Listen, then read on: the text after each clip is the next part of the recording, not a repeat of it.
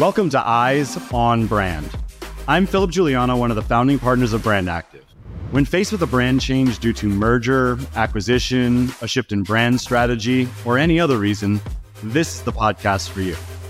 Each episode will be packed full of fun conversations and actionable ideas from global brand and agency leaders about brand implementation, insights, and innovation. When all eyes are on you, our eyes are on your brand. Let's get into it. Welcome to the first Eyes on Brand episode of 2024. This is Nancy Adzentovich and not Philip Giuliano. Surprise, surprise. I am guest hosting today as Philip is out traveling the world and exploring some new adventures in the beginning of the year. He will be joining us again next month. And I've invited a friend and colleague, Chief Marketing Officer, Diana Klechkova.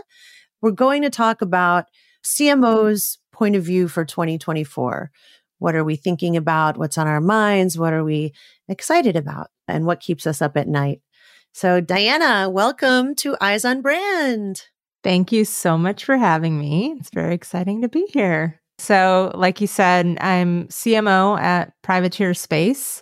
We are a software platform for space co-founded by Steve Wozniak, who, is that one guy who founded that one fruit company. But we are really at the core on a mission to make space a natural resource that we can all utilize in a variety of ways, and we can get into what that means. But right now, space is something that is being used by the few, and we are eager to make it something that is open to many. But my background is a little bit all over the place in marketing and social media performance. I headed up social media at Levi's. I was at Omnicom. I worked as a consultant in marketing and monetization for sports teams around the world. So I've seen a little bit of everything. First of all, I just want to say, I think that what you are doing in the effort to democratize space, I don't know if you said democratize, I didn't say it, but one could say that. I don't know if that means we will all be physically launching ourselves into space or just accessing the wonders of space in a more tangible and meaningful way in our day-to-day lives. But I do think it's really cool and super interesting. And thanks. Yeah. I can tell you that I will not be accessing space physically in my talk. That was going to be a question for me. No, thank you. But I think things that people don't really know until they dig around in this industry and start to understand is what space really means to us, not just as far as exploration and all of those great things and different, bio experiments that can happen in zero G. All of those are wonderful. But the biggest thing that we're really focused on is space as a way for us to see Earth better. So as the CMO of this brand, which can seem very esoteric, very complicated, very convoluted, but also super interesting and compelling. How are you building the brand and who are you building it for? I am building this specific Privateer brand and our marketing infrastructure and everything that I'm overseeing. But I'm also simultaneously building a market because it's bigger than just us and trying to, form our place in the market. It's a very rapidly emerging, growing market. And there's a lot of complexity and a lot of nuance and a lot of just lack of awareness of the tech and what it can do, right? It's like part of the problem of this great opportunity of this thing that can work in all different kinds of ways and have so many different applications is that you then have to talk about those different applications and inform people of all of those applications. And only then can you get to, well, here's why you should use us for that. It's been an interesting challenge that I discuss a lot with my colleagues who work in the space industry in general, because commercial space is so new. It's long been the domain of governments. And so they are simultaneously figuring out how to promote themselves, but they will just be shouting into a black hole if there isn't an audience for the market itself. And so we're trying to figure out the best ways to in some cases, collaborate with our enemies, right? Yeah. How are we all trying to create a rising tide to lift all the boats here? What's exciting? What's exciting this year? I think in some ways I'm lucky and it's easier where I am because it's been so homogenous for so long that if you are willing to take any risks in either how you speak to your audience or where you're speaking to your audience, it's relatively easy to stand out. I don't think space is necessarily unique in that. I think that happens quite a bit in B2B specifically, which I did not come from, but have landed in repeatedly. And so I think especially when you bring more of a B2C mindset to B2B and really start thinking about that second B, not as just these organizations and corporations, but as people who are on the receiving end of any of your messages, there's real opportunity in that. So you and I come from a similar background in digital media back in the days of when it was really being defined. And I don't want to say we were pioneers, but maybe we were. Totally pioneers. I see Chat GPT as being the connector that brought AI to the masses. Kind of like, the iPhone. All of a sudden, it's in everybody's hands and it's a very easy thing to apply to many different tasks in your daily life, regardless of what you do for a living, where you live, how old you are. Everybody has figured out some way to use it. So I think that, in my point of view, is what has made AI seem so prevalent. But when I think back to the way we've been doing marketing for the past 2 decades, machine learning and AI and algorithms were a part of it from day one. And utilizing and organizing data to understand if-then statements at a massive scale and to reach people in a way that's customizable and relevant and to get content in front of them that feels like, wow, how did they know? We've been using it on the back end of what we do. Where do you think, whether it's from a marketing point of view or just in a business, how you do your job, do you think AI is really going to make a big dramatic impact this year or in the next couple of years? I'll say it this way too. Do you remember the year of mobile in advertising? Mobile. It's mobile as a channel. There Like, was the what? year of mobile for like 5 years, and then it Yeah. turned into, it just became another thing. I kind of see that happening with AI. I mean, absolutely. You think about it, right? There was mobile, but also AI used to just be calling everything smart things, right? Yeah, It was just a right. smart this, smart that. You said Chat GPT, right? And I think that is a big sort of step change, I guess, in the way that people have been able to interact with that and to, again, to use the word democratize, to make it simple to access the power of this technology that we have been steadily working on over time. I for sure personally use it constantly, and it's not replacing me by any stretch of the imagination, but it is kind of like outsourcing my brain sometimes. I had a scenario where I had to do a product listing on the Amazon Web Services data exchange, and they have their own coding system for how to create formatting, how to bold and change headlines and fonts. And so I sent their URL for how to do the formatting to ChatGPT. And I was like, here's my short description, make it longer. And it did it. And our AWS rep called me and was like, your product listing page is so good. And of course it took some human editing to just make sure it was right and tweak. But it's just this is not something I want to be spending my time on. Right. No person should. It's soul crushing to try to figure this out. And so for me, it raises the bigger questions. I think, the microwave didn't kill cooking, but what are the things that we can use this for to make things easier? So let's talk about maintaining the attention of your primary audience or your customers or your ideal customer profile when you're basically launching a new brand, you're creating a market. It's promising to be an intense news cycle this year with an election in the US, which does impact everything around the world to some degree. And then we have global conflict as well. So we know that in a cluttered media environment, it can be harder to stand out. Advertising time becomes more costly. It carries a premium. So what are you thinking about for the year ahead in terms of creating a brand presence in a marketplace that's going to be very loud and very crowded and very expensive? It's not easy, first of all, and I won't pretend that I have just the golden ticket here to be able to get around some of that stuff. It's tough. And again, the fact of the matter is too, I think, especially after the political cycles that we've had, people do look for outlets to think about something else and to look at something else. And so you see it in the migration off of Facebook that turns so super political around these cycles to the likes of Instagram and even LinkedIn, where people would rather just talk about their work than talk about politics with Aunt Sally. And so I think there's an opportunity to be the relief from some of these other things that people get tired of. As with anything, like you said, there's kind of the supply and demand of advertising and looking at those costs.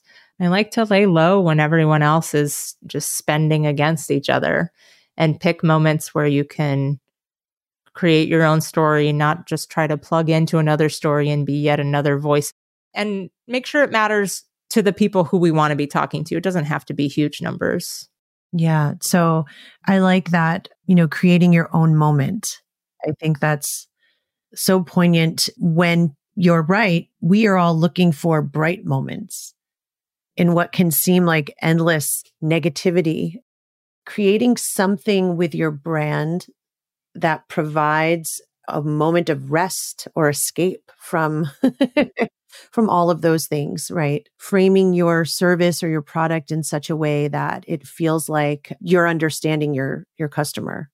And I mean, it's helpful if that's genuine coming from your company, right? I think, sometimes I get questions about marketing this or that. And it's like, I don't know, try marketing for another company because it seems hard with what you're doing. And not that Privateer is perfect in every way, but I chose to actually leave running my own little agency that I was super happy had built and was small and with a bunch of friends and doing really well. And I chose to join Privateer in part because I loved the mission, and it was something that was looking at a situation that was potentially catastrophic, but looking at it with optimism and hope and wanting to do something about it. And because of the people, I mean, like being the was of a relationship or of a business partnership means being the one who cares and is just nice. and, and our CEO, who's, Waz's co-founder and our third co-founder, they do this not because it's the most lucrative thing they can possibly do. They do it because this is something that they care about. I think culture is huge, and mission and vision, right? So Brand Active is very mission driven. Our core values do touch every decision that we make about the business, from marketing to finance to hiring to which clients we choose to work with. So I hear what you're saying, and I think it does make a difference. And bringing that kind of a message to market has to be authentic. Otherwise, it will never land. And we've seen brands that have tried to force fit things on themselves that didn't make any sense, or to take advantage of a situation or be opportunistic. Right? Is everyone else just picturing Kylie Jenner in a can of Pepsi? That's all I can think about when you say that. Yeah, like that. So yeah. And so what I'm kind of getting from listening to you is, regardless of what's happening out in the world and in the media landscape and with the competition, it's really staying true to your brand and staying on brand and not wavering from that, and really understanding who your customers are and what you can do to bring value to them is the right course of action. Yeah, bring value to them and also just connect with them, right? I think that's one of the challenges too about kind of early stage startup land is you don't always have all the products that you want to ship packed up and ready to go and ready for your customers to use. There's a lot of development, and the idea is well ahead of the actual execution. And so I think there's a component there where you have to be building that relationship and that trust for what you will be able to deliver in the future, as well as what value you can bring right now. And that's where just finding those partners and customers that you align with and having that connection be the through line of like, even if you don't currently have what they need, or if what you have isn't working, right? That's part of the authenticity that you mentioned too, is like, if you're authentic and have real connection and trust with your customers, with your audience, with your industry, even when you screw up or just don't have exactly what someone needs or go astray in some way, if it's authentic and genuine and you're always working to do better, that's always going to be sort of accepted by your audience.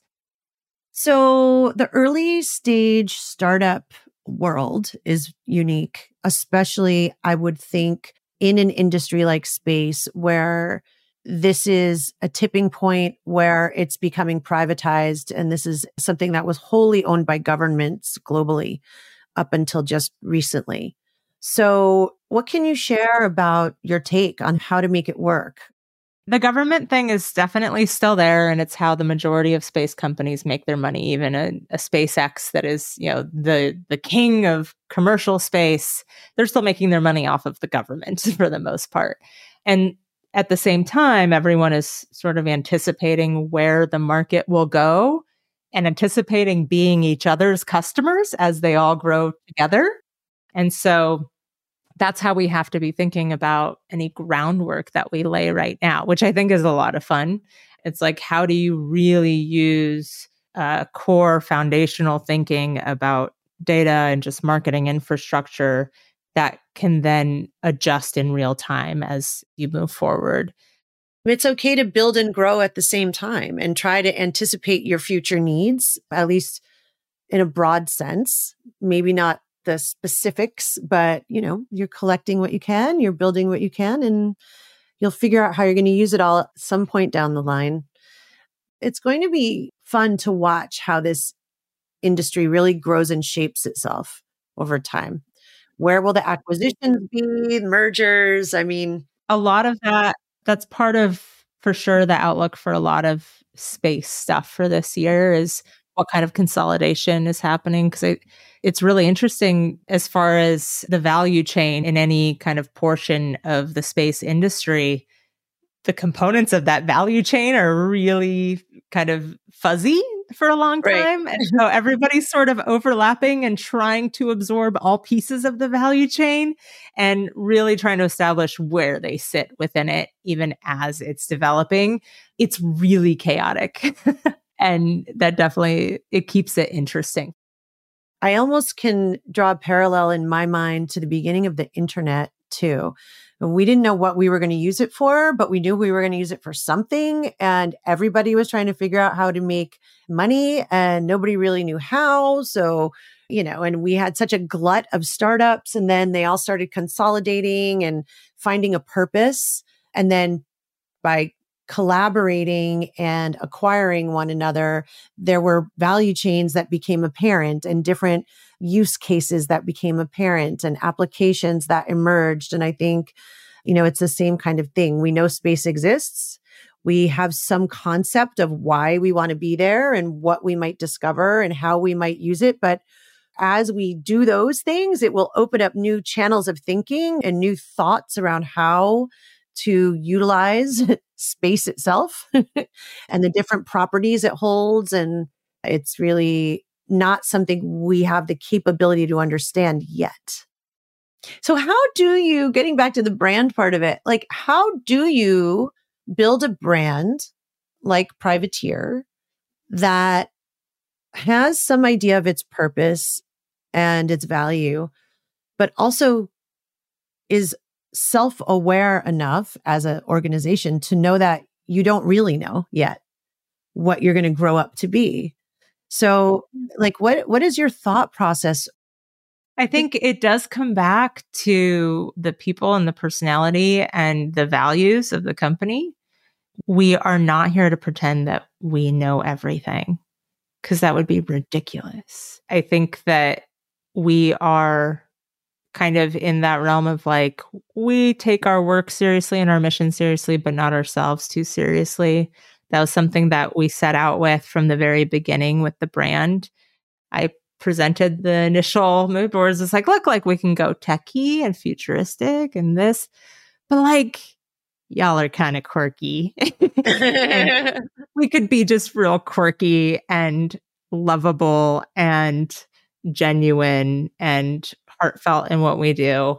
Because again, especially with a personality like Waz involved, that's who he is. The man is just like a human teddy bear. But I love that. I mean, I think you have to have fun, right? You have to not take yourself so seriously, especially when you're doing what you guys do. And such a visionary like Steve Wozniak, I feel like he's such an unsung hero in our world, in our entire world, not just our culture in the US, but he has done so much to shape the way we do what we do and how we live our lives with the technology and everything that he did with Steve Jobs. And he doesn't get the notoriety. Yeah. So at Brand Active, we say we are brand implementation experts. As a marketer, what does brand implementation mean? Well, and of course, we all kind of bring our own baggage to everything, right? And I came up through the world of social media, especially as it was just evolving as into a channel that people were taking seriously as a marketing channel, which I'm sure to young people in the industry now, they're like, not taken seriously. No, we were not taken seriously for a little while there. But that was a place where brand implementation became so challenging because brand was thought about at this high level of hero imagery, logo, and maybe fonts and colors. It's very challenging to do. So I think implementation has a lot of tentacles to it when it comes to brand. And in a lot of ways, you have to think from the top down and the bottom up, in my mind, to really understand not just what is that overarching, what is keeping everything together, what's the umbrella, and what's our constant gut check of like the core of who we are. But then in every single little moment, whether that's social media, whether it's how field marketing, or even just how your employees experience the brand and how they represent the brand to the outside world, it has to be able to be consistent-ish throughout all those things. It'll never be exactly the same in each piece of it, but you have to set up systems where it can all fall back and look like one cohesive thing. I don't know if that matches up with how you guys think about it, but that's definitely like where my mind goes. I know. I think that was a really great way to talk about it. And when we talk about brand implementation with our clients, it is what you're saying. We help them to understand all the different implementations that exist of their brand out in the world, whether it's a piece of content or if it's a logo on a brochure or a sign on a building, so many places where you don't even think about it. And we, over 25 years, have built this database of branded asset categories. So we can look at all the different categories and help them inventory everything that they have that exists. And then when they're launching a new brand or reimagining their brand, or they're merging with somebody and creating a third brand or whatever the case may be, we help them to figure out, how do you get that new brand, that new logo, that new whatever it is, implemented throughout all of those instances. It is an interesting concept when we say brand implementation or rebrand implementation. Different people interpret that. Different marketers that I've spoken with interpret it in different ways. So I will say, Diana, it has been so much fun to talk with you, to look forward and to look back with you. I am excited to see where you and Privateer is going to go in the next year, 2, 5 years. Again, thank you for listening. I am Nancy Adzentovich, Chief Marketing Officer of Brand Active, sitting in for Philip Giuliano, who will be returning in a future episode in about a month.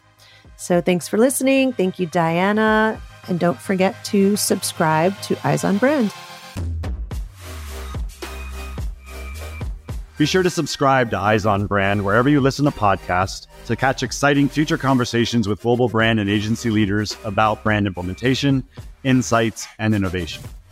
Check out the show notes for links to more insightful resources on our website.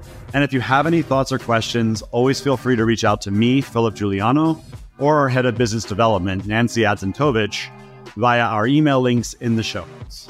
Thanks again for joining us, and until next time, do great things.